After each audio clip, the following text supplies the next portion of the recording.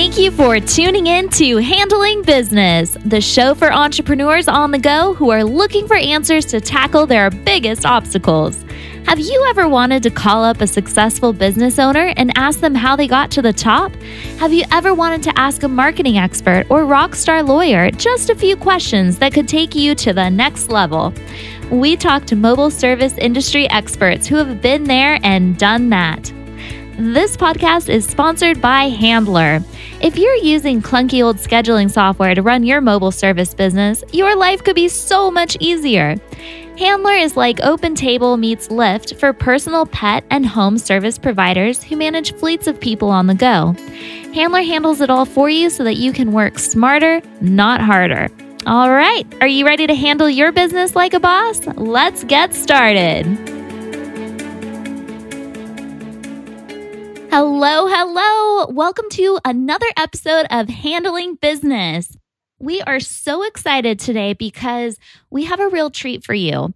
Joette White is an award-winning business owner, board member, wife, mother, actress, and active community member. She has owned Park Cities Pet Sitter since 2002 and has dedicated herself to creating the very best pet care business by investing in her employees' happiness and well-being. Because of Joette's exemplary business practices, her company was awarded NAP's 2017 Business of the Year Award, a national recognition given to a pet sitting company that demonstrates outstanding business practices and vision in maintaining and growing their business. Park Cities Pet Sitter has also won many local-based awards, including Angie's List Super Service Award for the last 5 consecutive years, Best of Dallas by D Magazine, and has been featured on WFAA Channel 8, Dallas Voice, and the Dallas Observer. So, as you can imagine, Joette's been really busy. She's really been hustling, and she's an entrepreneur that we thought we really wanted to have on the show because she is a true professional and she's setting the standards in her industry. So, everyone, welcome Joette. Thank you. Appreciate all that. Of course. Joette, thank you so much for being on. I am just so excited to kind of dive into how you got started and where Park Cities really began. And before we get into that, though, I have kind of a funny question for you. Sure. I want to get to know you a little bit more. So if you were a breed of dog, what would you be and why? You know, it's so funny because I'm asked this a lot and I've never have a really good solid answer for it. And I've thought about it quite a bit. I think I lean more towards the Great Dane for a few reasons. One, I love their look. So if I had to be a dog, I'd like to be a big, striking, breed. But I just like their loyalty and their purpose, which is, kind of to guard the home and everything. But they're fun. Mm-hmm. They think they're lap dogs, yet they're huge in size. Mm-hmm. I just think that if I had to be a dog or wanted to be a dog, and it could be a dog, it would absolutely be a Great Dane. Oh, I love it. I have an Irish wolfhound, so I'm a big dog lover. I am too. And it's funny. I tell clients, if you want a big dog and you live in an apartment, because, they need exercise and stuff. Great Danes are actually a good apartment dog, which most people wouldn't think of. So, but they actually do fit in well in that environment. Yep, definitely. And have you had a Great Dane before? Do you have dogs? Yes, I have had a Great Dane and absolutely love them. So, and I have a little terrier mix currently. And she looks like the little mini me of my previous Great Dane. It's quite cute. Oh, very cute. And you also have kids, right? I do. I have 2 boys, 8 and 12. Wow. So how do you manage all of that? Dogs, business, kids. I just don't know how people do it. Yeah, it's a juggle. It is, because it's, one doesn't, just go away just because you're when I'm at work, home still exists. The kids still exist. The husband still exists. Mm-hmm. So it is hard to find a balance. My kids are old enough now that they understand when mom comes home, give her a good 30 minutes, let her eat, let her kind of readjust and change my mind frame on what I'm doing. The biggest thing for me was separating my business from my home. And that gave me, the opportunity to go to work and then come home and be home. So, so that I could have that separation. Not that I don't work from home from time to time, but having that separation meant I could literally leave work at work, So, that's really critical. And let's talk about that. So with Park Cities Pet Sitting, now when did you start this business? And your situation is a little bit unique because you actually purchased the business, correct? Yeah. So this business was started by a lady back in 1992. She actually started it as a hobby because she loved animals. Mm-hmm. And I started working for her in 1996. I was trying to pursue an acting career at that time. And I needed something with flexibility. And another friend of mine was working for her. And I was like, hey, I love animals. Hook me up, So it was a very simple process. I just went and interviewed and got the job. And I worked for her for 4 years as a pet sitter. And the last year that I was there, I actually came in and worked in her office. And I was the first person that actually gave her freedom to go and do things and have a weekend off and take a vacation and so forth. Mm-hmm. I really loved both sides of it. I've always loved customer service. And she decided that she wanted to move to San Francisco and do something new and was talking about selling the business. And I'm like, ooh, I want this, how can I get this? And it was about a 6-month process to figure out how I was going, how are we going to value it?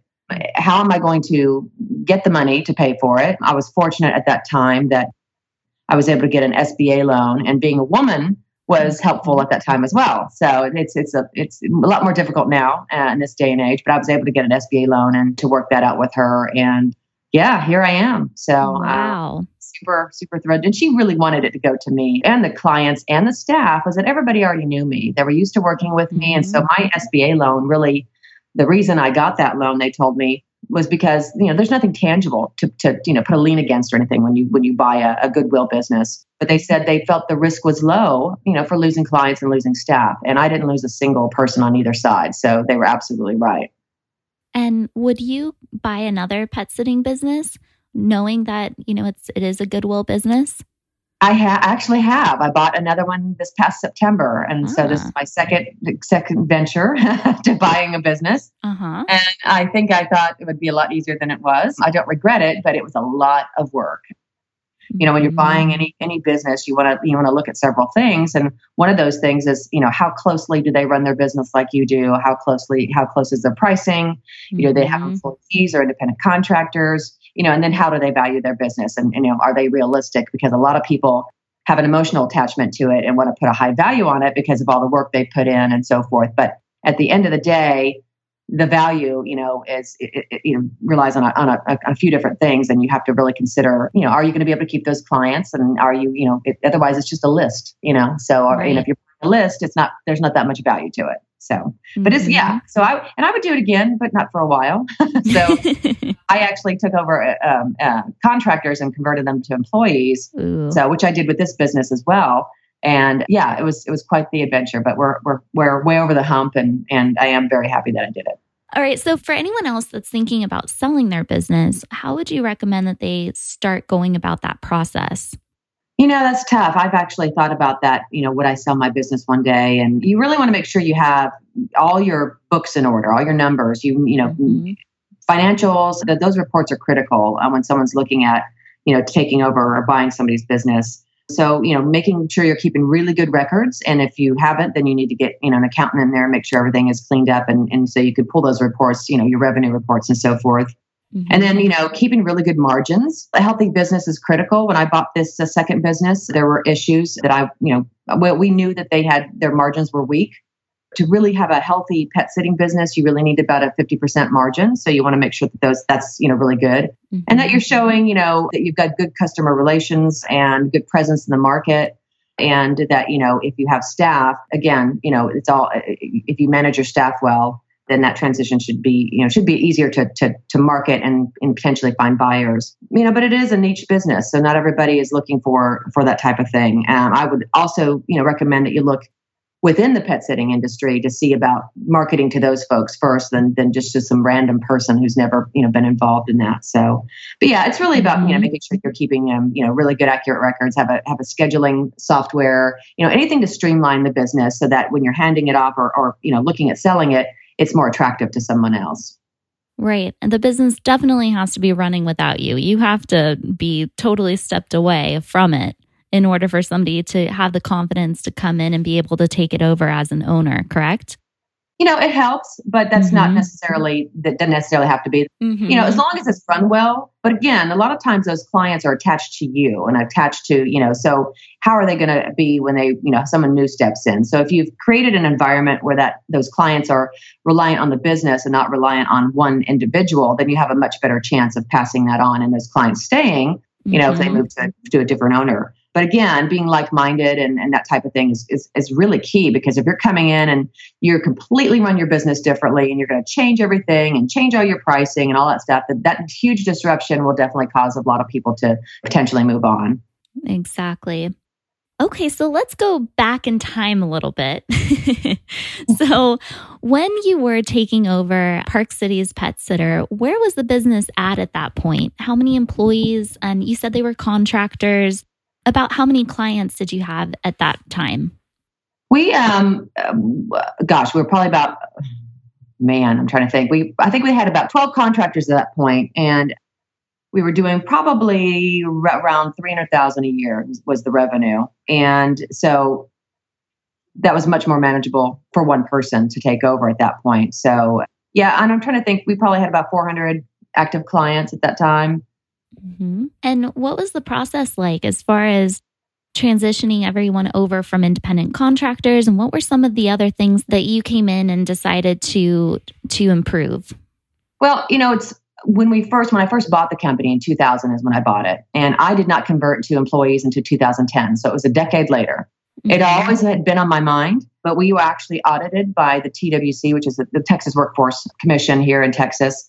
And we, pursued that. We, did everything we could to try to stay as contractors, because we were all nervous about what the cost was going to be to move to employees, even though I knew I wanted control. Ultimately, if you have independent contractors and you're giving them any direction at all, or you're doing anything that, you're training them, or you really do have employees. And if you're going to start a business, I would definitely recommend to anyone to absolutely start out with employees. You're in a much better position long term. But when we converted, we took us about 3 years. We talked about it a lot. How are we going to do it? I like to do everything to where if I'm going to do it, I'm going to do it really well. And to be able to offer workers' comp, which Texas is the only state in the U.S. that is not required to provide workers' compensation. So it's, a volunteer type of thing. So, but I knew that was critical for us because we wanted that protection for ourselves and also for our staff. So we just got to the point where we wanted to make sure we were in a good financial position to be able to make that change. And once we did, our staff, like I said, I'm really very transparent with my staff, and they knew why we were doing it. And, I actually was able to show them that they would actually make more money as an employee than they would as an independent contractor, because we would now be paying half of their self-employment tax, which if they were reporting their taxes correctly as an independent contractor, then that would save them, 7.65%, on their unemployment tax. Not to mention they still could write off things as an employee. They could still write off their mileage and, partial office type stuff. So they had some really good options to make more money long term. So, and they wouldn't have to be worried about, paying their taxes. We take care of that for them. So, it really was a very smooth transition for us. It just took a while. And I tell you what, I sleep a lot better at night. And I now, and it's a great selling point, a great marketing point as well. When you have so many people in this business do not. But I can tell you that the IRS and the other entities they're making the rounds, and they're looking at businesses like ours, and especially if you do any amount of revenue, and you're better off going ahead and making that jump initially, or as soon as you can. I couldn't agree more. Yeah, and what you said about sleeping better at night too is a very, very good point. Just having that added level of liability coverage is huge. So when you were making that transition, because it does add almost 30% more cost and reduces your margin by a lot. So you said that you had to prepare for that. What are some things that you did to kind of increase profitability so that you could make room for that big change? Actually, that's not true. That 30% increase, it really, really isn't. It's all based on how you structure your business. The company, as I bought it, was set up where we were doing anywhere from 50 to 60% would go to the staff member. So it was a percentage based on a percentage. So every time we raised our rates, everybody got a raise across the board, whether they deserved it or not. So when we moved to employee, we went to a flat rate model. Some people do hourly, some people do the flat piece rate. So we went to that so that we had the option that when we raised rates, our sitters didn't get a raise unless we wanted to give them a raise. So we had done a rate increase a couple of different times over that course of that decade. And so that gave us the margins that we really needed to be able to then take on that tax and take on that workers' compensation and so forth. So we were in a really good position. So, again, just making the leap from independent contractors to employees, it really depends on how are you paying your staff? Do you have control of your margins? And then, what are your other business expenses and so forth? And so, and again, we also are very, very transparent with our staff. We talk to them about what it takes to run a business, what a healthy business looks like, what expenses are from our end, without going into great detail, just kind of giving them that overview and a pie chart kind of a thing. And, that the fact is that, we might be paying them $9 or $10 per visit, but there's a lot more cost involved than just that. It's not just that $9 to $10. So we have other additional costs on top of that so that they understand what that breakout is. So they're not looking and saying, hey, you're charging this much and I'm only getting this much. It's like, yeah, well, there's a lot more involved in running a business. Exactly. Yes. And that transparency, I think they really appreciate it. And they also understand, that's the reason why that they're getting paid this much and we're getting paid this much. But we're, it's still very difficult to keep those margins in line, especially when you do have, as you continue to grow and you have more costs, admin costs and that sort of burden that comes on as you continue to scale. But there's ways to reduce that. So let's talk about your systems and processes. What are some systems that you put in place in your business that has made a world of a difference as far as you continuing to expand? Because at this point, you have how many employees? We have, I think, 47, I think, currently. Wow, that's impressive. Which, it's really small, honestly. For the volume of business we do about 60,000 visits a year. So for the volume of business we do it with a very small group of people. You'll find other companies that do a lot less volume, but have a lot more people. They have a lot more part-time people. We have several that are full-time. So ours is definitely unique compared to others in the industry across the country. But, processes absolutely are key. For me, it was that I needed to, one, add really good software to be able to maintain managing my staff and my clients and all the data that goes with that. Being able to have, a training process and onboarding process for staff. And also anything that we can do that's going to help keep our costs low as far as, advertising and marketing for that low-hanging fruit, where we're marketing back to our client base. And then again, thinking of other ways that we can keep those costs low, but yet still keep that revenue coming in. Layers. For me, adding layers, meaning adding additional help. Yes, I could do everything, but I couldn't do everything well. I recognize what my weaknesses are. And so aligning myself with those people that could actually, do those things that, really well and complement me. And also being able to slowly pull myself out of pet sitting and out of running the day to day so I could focus on the bigger picture and having other people and processes in place to manage that for me. Now, I'm still very hands-on when it comes to, I'm not above anything. I'll get down in the trenches with, to do whatever I need to do. But I do have that layer and that structure now that I'm able to really focus on growing the business rather than, dealing with all of the minutia of the day-to-day activities. Exactly. And I think that some people, when they first start their business, they really think that they have to do everything. And if they let anyone else in, that the quality will go down. But what they're not realizing is that if you're trying to do everything, there's only so much you can do. And you're going to make mistakes, especially if you're burned out. And if you don't have those systems in place to do everything the same way every time.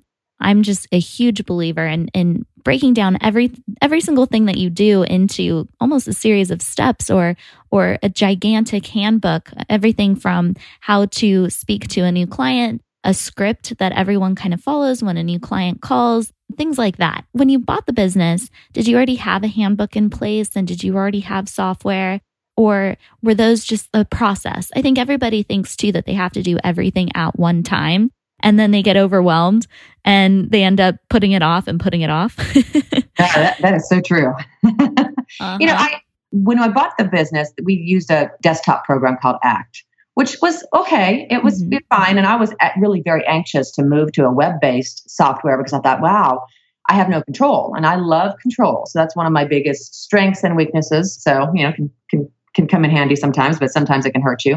Because, again, if you're not willing to give that control up, like you'd mentioned, because you're worried about the quality control, then you're never going to be able to grow. So you have to learn how to trust people and trust that, they're going to make mistakes, and you've got to be okay with that. But yeah, so I moved to my first web-based software, which gave us a lot more freedom and also gave our staff the option to be able to actually enter data in. And again, training them and trusting them and so forth. Mm-hmm. And I've made a lot of mistakes along the way, but I also really try to learn from them and not repeat those mistakes again and again. So, I'm my background, I don't have a 4-year degree. I didn't go to school for business or anything like that. I just had a passion for people and animals. Mm-hmm. And so what drove me was just, what do I need to do to get better?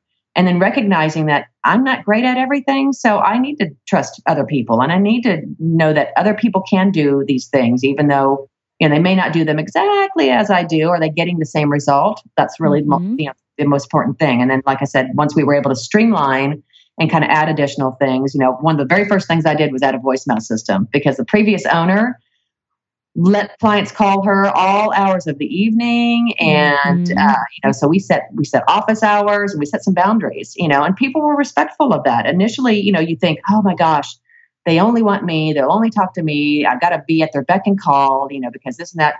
You'd be very surprised about how people will respect that. The company that I just bought in September was very much that they text the owner and he responded right away, no matter what time of day or night it was. And so I had to slowly wean them off of that in a very gentle way and get them on board with how we did things, because there's just no way we could manage that. And, there were a few people that, wanted what they wanted, and that, said, sorry, unfortunately, we can't do that anymore. But for the most part, people were, I was very surprised how easy it was, quite honestly. So, being able to have policies and procedures in place, tweak them as you need to. You don't have to have a policy and procedure for every little thing. I can tell you that I'm really bad about that type of thing. Thinking, this one thing happens, so I have to have a policy on it. No, just the main core things that you need, but sticking to them. But then on the other side, being able to bend, being able to say, you know what, this time I'm not going to enforce this, and I'm going to, think of goodwill. Those relationships with your clients and your staff are critical for growth and longevity. Mm-hmm. I mean, I have staff that have been with me 15, 20 years, and it's, again, it's all relationships. Same with clients as well. So, just really working hard at that. And what are some tips as far as finding really, really good employees, but also keeping them happy? I know this could be a whole other interview. Yeah. Oh, yes, it can. You could write a book about it. Oh, my gosh. Well, the struggle is real. Let me just say. Finding good staff. The people are out there. It's just trying to explain how this business works, and it's not for everybody. And again, it's how you structure your business as well, as far as what type of staff you're looking for. Like I said earlier, we do have a lot of full-time employees. So people doing this business are doing service several times a day throughout the evening, 7 days a week, 365 days a year. So you have to have them find a balance as well. We advertise probably like everybody else does. I advertise on Craigslist, and we use a product called Hireology, which is a very inexpensive program to help us manage that process. Weeding through then we had a layer of, we do phone interviews for people that we feel that would potentially be a good candidate. And then we do in person. And then, we have a little bit of testing and some other things that we do to get them trained and up and running. But it's still hit and miss. There's no magic recipe to just say, this works and it works every time. You're going to get the best employees. I've had people that I thought, oh my gosh, this person's going to be awesome.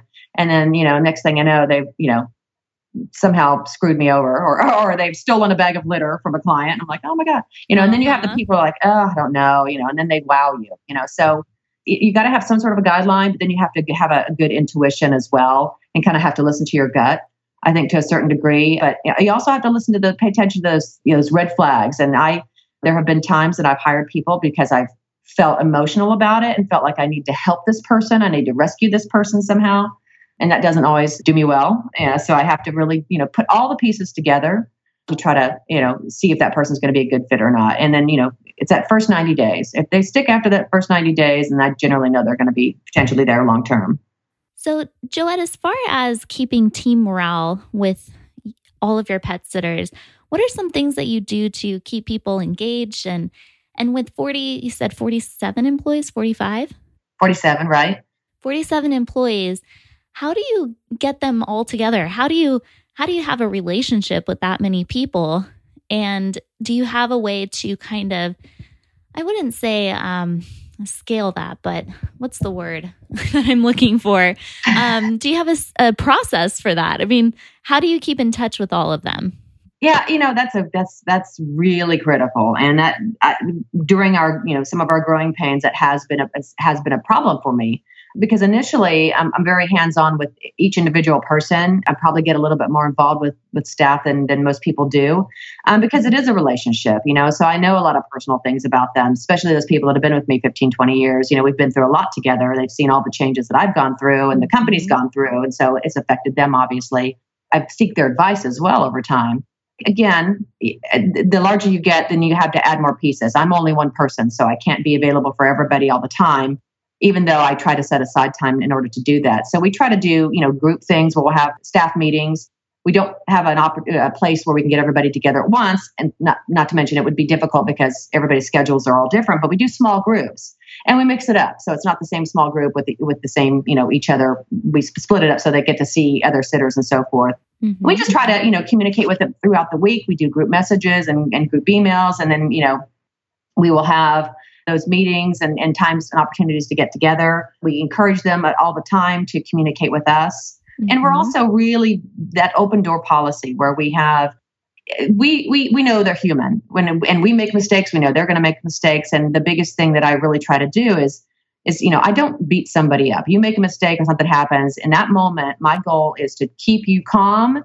And, the last thing you need is somebody telling you how stupid you were for doing that. What were you thinking? And, it's all about, okay, Noelle, let's figure out what we need to do next and so forth. And then later figure out how I'm going to use that as a teaching moment. And again, very diplomatically, because I always put myself in that position. How would I want someone to treat me if this were to happen or that were to happen, or, if somebody missed a visit or whatever? If we have a chronic problem, obviously we're going to deal with it. But if it's something that, stuff happens. So, we want to make sure that we're treating them with respect and so forth. But we expect that from them as well. We have a no gossip policy. If you're constantly complaining to somebody else that can't solve the problem, that's gossip to me. So, and that's just poison within your group. So we try to minimize that. We don't talk negative about our competition, our clients, our staff. It's just something we really try to keep positive. And when we do have those moments, sometimes you do need to vent. You do need to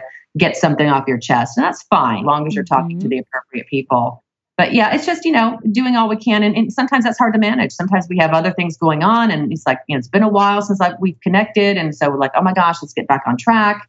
So we really try to, again, schedule things, put things on the calendar so that we can plan and so forth. Find ways that we can reward them or do something fun for them.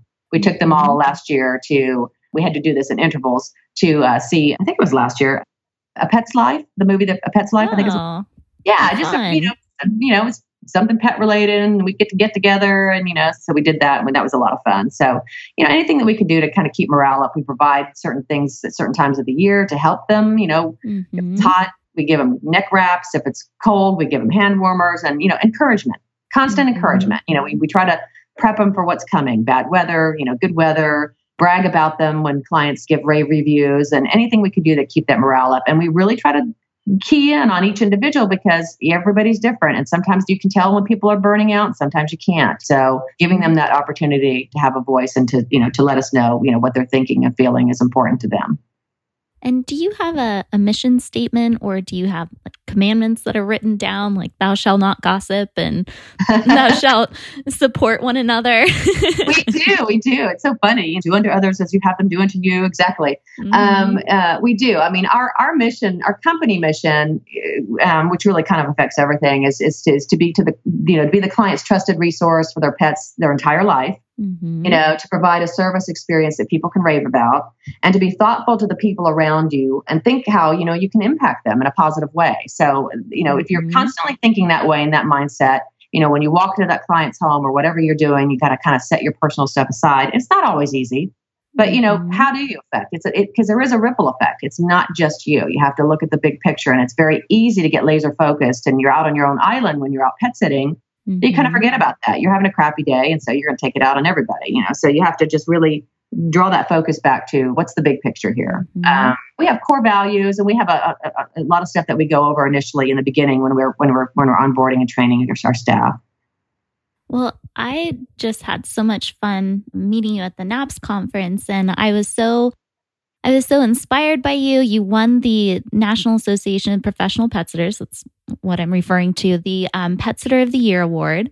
And I just thought that you had such a great energy and light about you. And I think that's what it boils down to, is that you understand that we're all connected, and what we put out into the world, it comes back. And I think that that's probably where a lot of your success comes from. It's just really having that outlook and that perspective. But as far as your clients go, how do you make your clients happy? What's the key to that? What has been the secret to your success?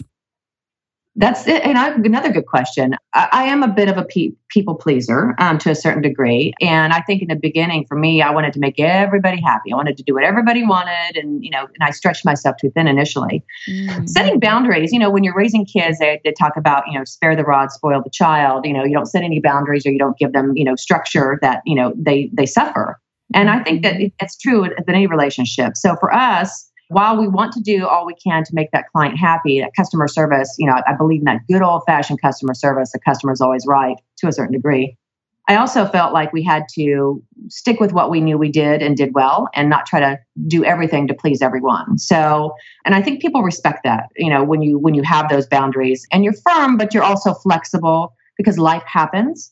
So we, again, like we do with our staff, we really try to meet our clients where they are, because they have things going on in their world, and sometimes they're not the most pleasant to deal with at times, and I always try to consider what's going on the other side, and try not to take it personal, because it's typically not.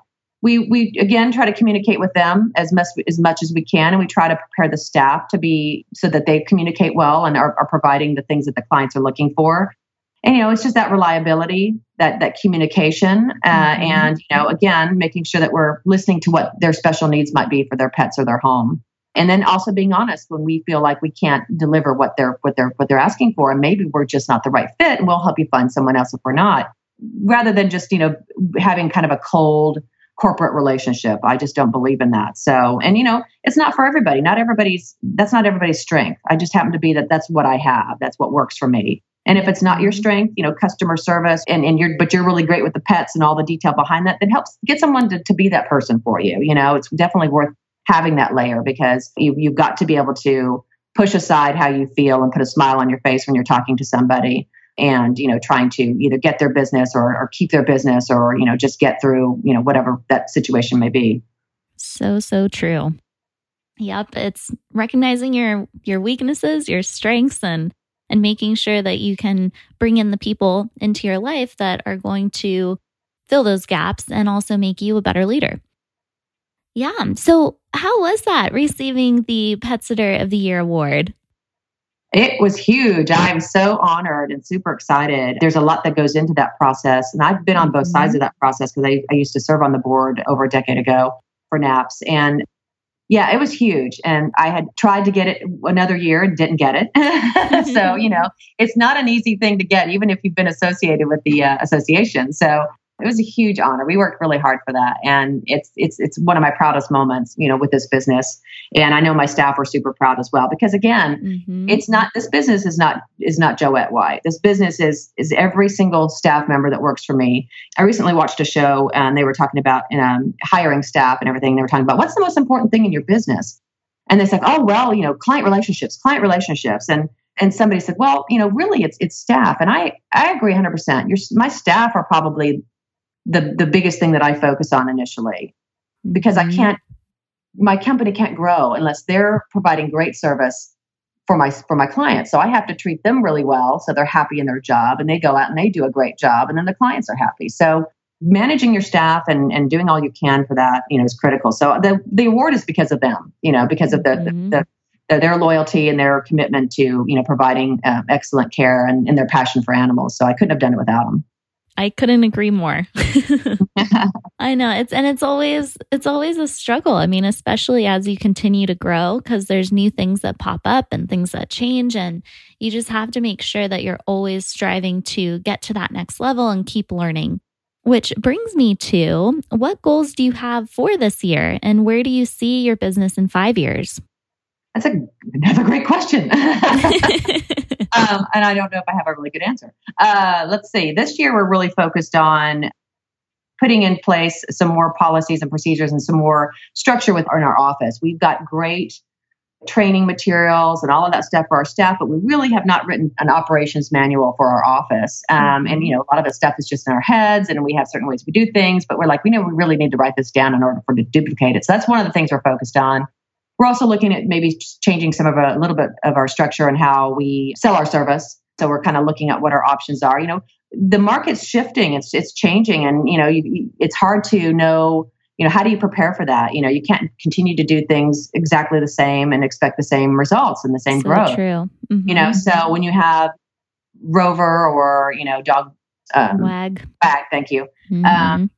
And people coming in and kind of, shifting, the industry a little bit. And also, just the fact that the younger generations that are coming up, I'm facing things that I hadn't really considered. I'm like, oh, well, I just provide great customer service and provide a good rate and, I'll always be successful. Well, no, it's always an evolving thing. So you have to be very mindful and you have to be open to change.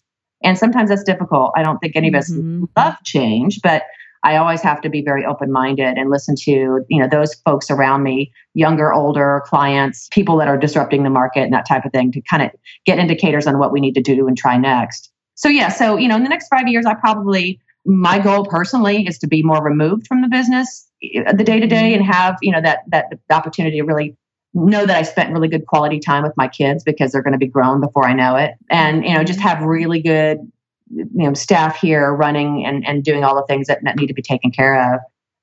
It's just, every time I think, oh, this year's going to be the year that it's going to be easy. It's going to be, we're going to coast this year, right? It's like, no, not coasting this. So it's always, we've got to constantly be thinking and because the minute you get into that mindset, you get really comfortable. The next thing you know, you're like, wow, why do I have a decrease in business? Why am I not this? Why am I not that? So you have to constantly be thinking about it. But then you need to also, again, find that good separation, because I have to do things for myself in order to kind of renew my love for what I do and to give myself that downtime and so forth. And that's a hard thing for me. So that's another thing I'm going to try to do this year, is actually take a family vacation, because I'm a bit of a workaholic. So you deserve that. You should take 2 or 3 family vacations. I know, right? Well, I'm gonna chaperone a trip to DC and New York this year at the beginning of summer for my kids' 6th grade class. But that doesn't really count. But yeah, taking that time, because again, unplugging. Or like when I go to a conference or stuff like that, anything related to what I do, I'm stepping away from the day to day, and I get just such a renewed excitement about everything. Connecting with people in person is such that are like-minded is such a cool thing and such a needed thing for me. I'm involved in a couple of outside groups that are that we kind of created on our own, but seeking other people's advice. Oh gosh, just a variety of things. So.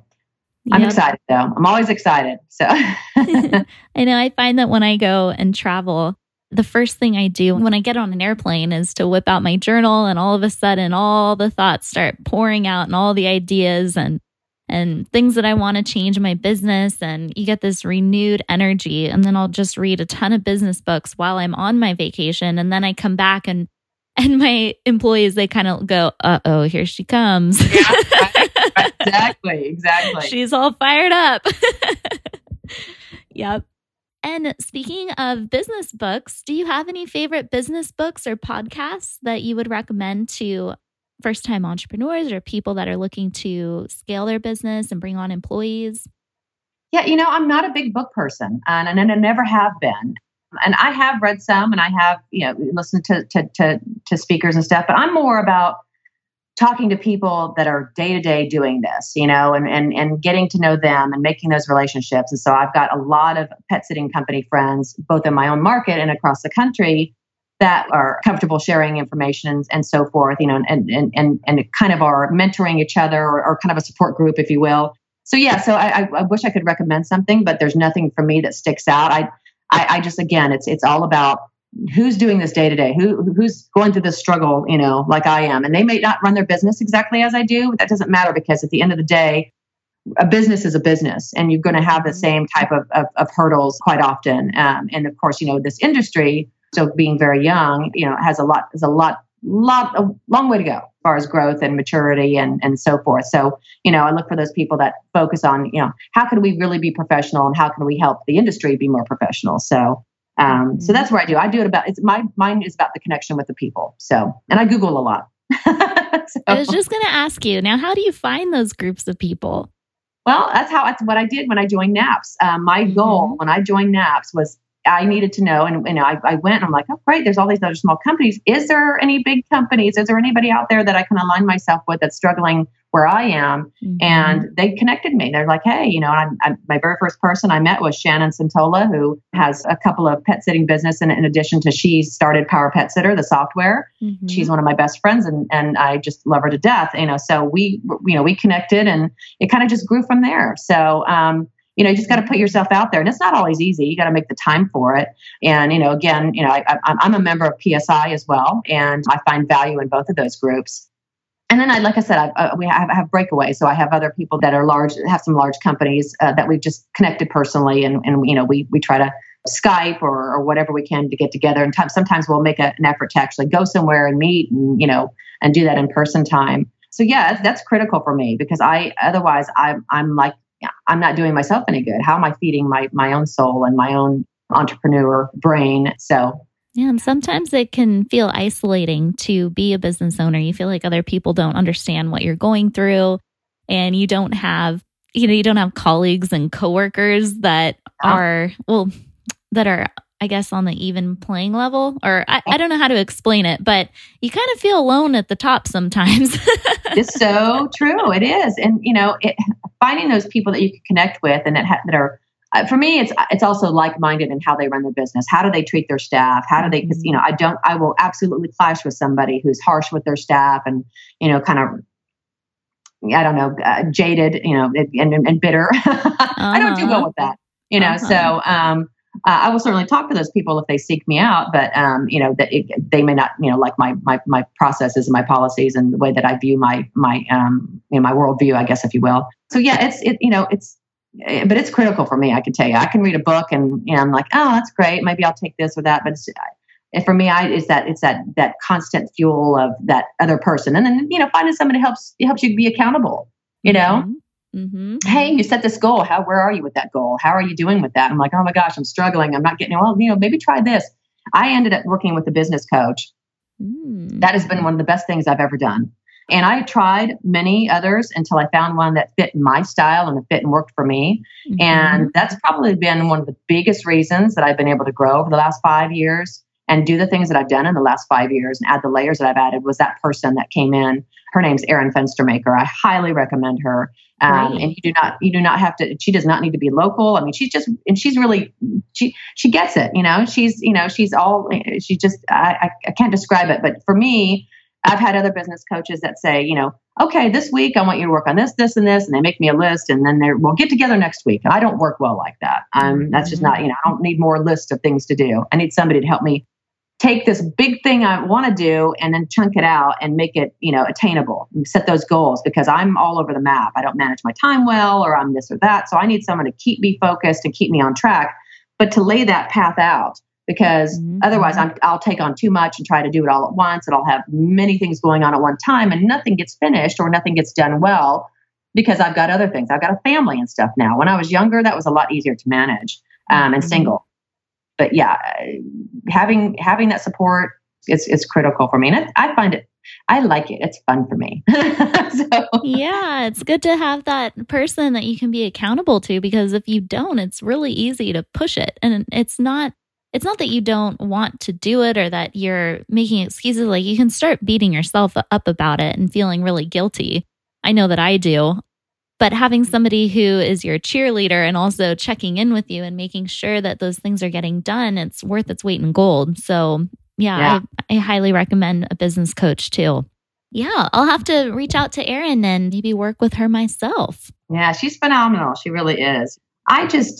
anything that you can do to keep yourself renewed and love what you do. Mm-hmm. And, I say I counsel because that's kind of why I feel like I counsel or mentor some folks in my own market as well. I've helped other people start pet sitting companies that compete with me.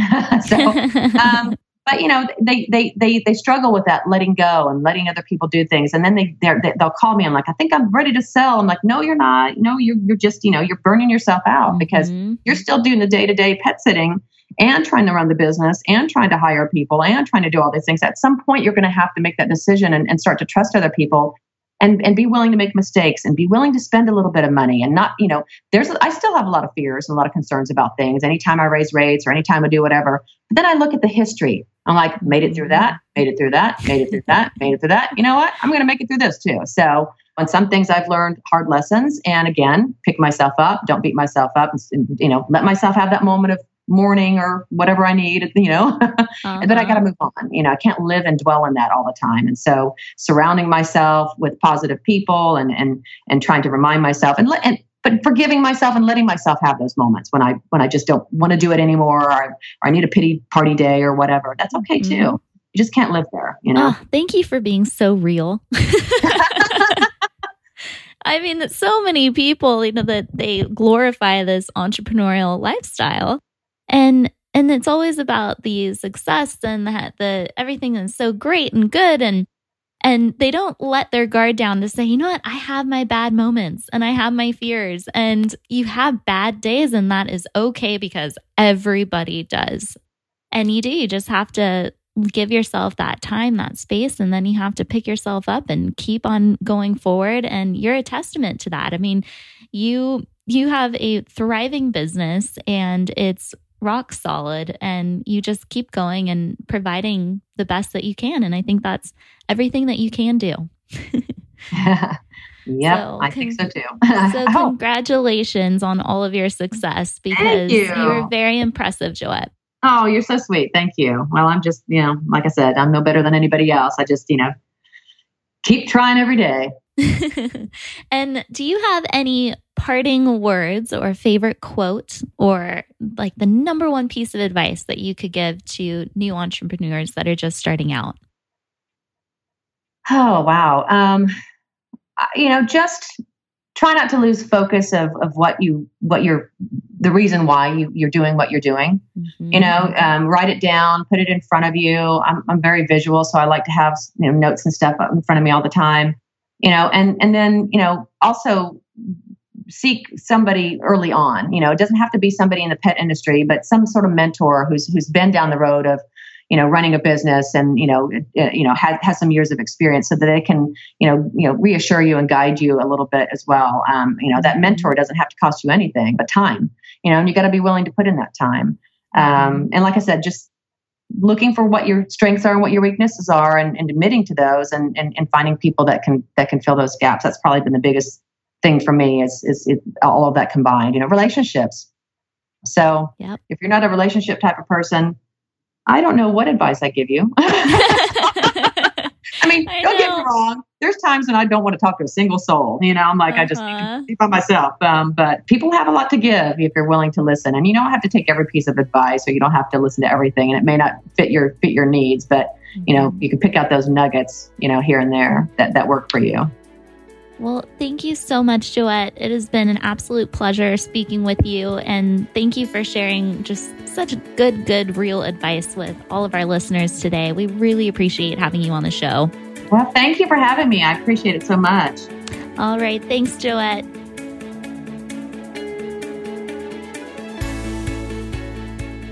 You are a total boss for hanging with us and listening to this episode of Handling Business. We hope you enjoyed it, and if you'd like to continue the conversation, drop us a line at hello@myhandler.com. That's hello@myhandlr.com. If you'd like to connect with fellow Rockstar entrepreneurs, find us at My Handler on Facebook and Instagram at MYHANDLR. And if you'd like to learn more about how you can use Handler to scale and automate your business with an on-demand booking app, fleet tracking, and automatic payments, find us at myhandler.com. All right, now go forth and have a successful day.